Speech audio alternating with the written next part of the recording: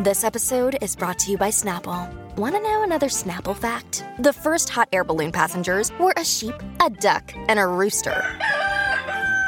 Ridiculous. Check out Snapple.com to find ridiculously flavored Snapple near you. In this episode, we are looking at Taylor Swift and their release SLUT. Let's go.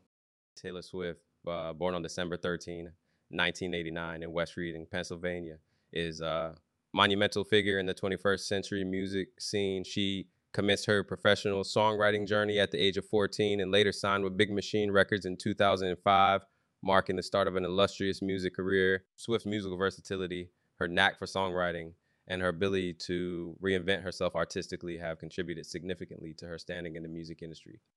Swift's early life was surrounded by a supportive family, with her father, Scott Swift, working as a stockbroker, and her mother, Andrea Swift, being a homemaker who had previously served as a fund marketing executive. Her brother, Austin, pursued acting. The Swift family resided at a Christmas tree farm during Taylor's early years, providing a serene backdrop to her growing interest in music. As she evolved in her career, Swift's narrative-centric songs, often reflecting personal experiences, garnered immense popularity, contributing to her becoming one of the world's leading contemporary recording artists. By selling more than 50 million albums, her influence extended beyond the music arena, making her a prominent cultural figure of her time. Swift's achievements include multiple Grammy Awards, with a notable win in 2010 for Album of the Year at just 20 years old, making her the youngest recipient of this award at the time.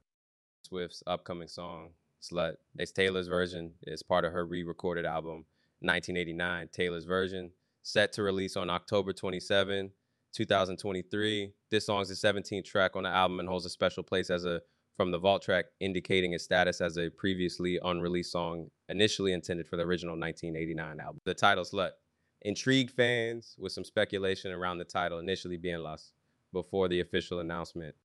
Promotion for SLUT. Like that, Taylor's version included a cryptic teaser on social media where Swift shared a visual character's TSA, UL emerging from a blue vault, sparking speculation among fans and journalists about this being one of from the vault tracks. The promotion also included a collaboration with Google Search for a puzzle solving feature aimed at revealing the titles from the vault tracks. Upon solving 33 million puzzles globally, the titles of the vault tracks were revealed, confirming SLUT as one of the tracks. This interactive promotional approach engaged fans globally, creating anticipation and buzz around the release. The re-recording journey of Taylor Swift showcases not only her commitment to own her work, but also her continuous engagement with fans. SLUT, Taylor's version, and its surrounding promotional activities reflect the evolving strategies artists employ to create buzz and interaction around their work. The re-recording of 1989 and the unveiling of SLUT, Taylor's versions continue the narrative of Swift's assertive stance in the music industry, her creative prowess, and her ongoing relationship with her global fan base.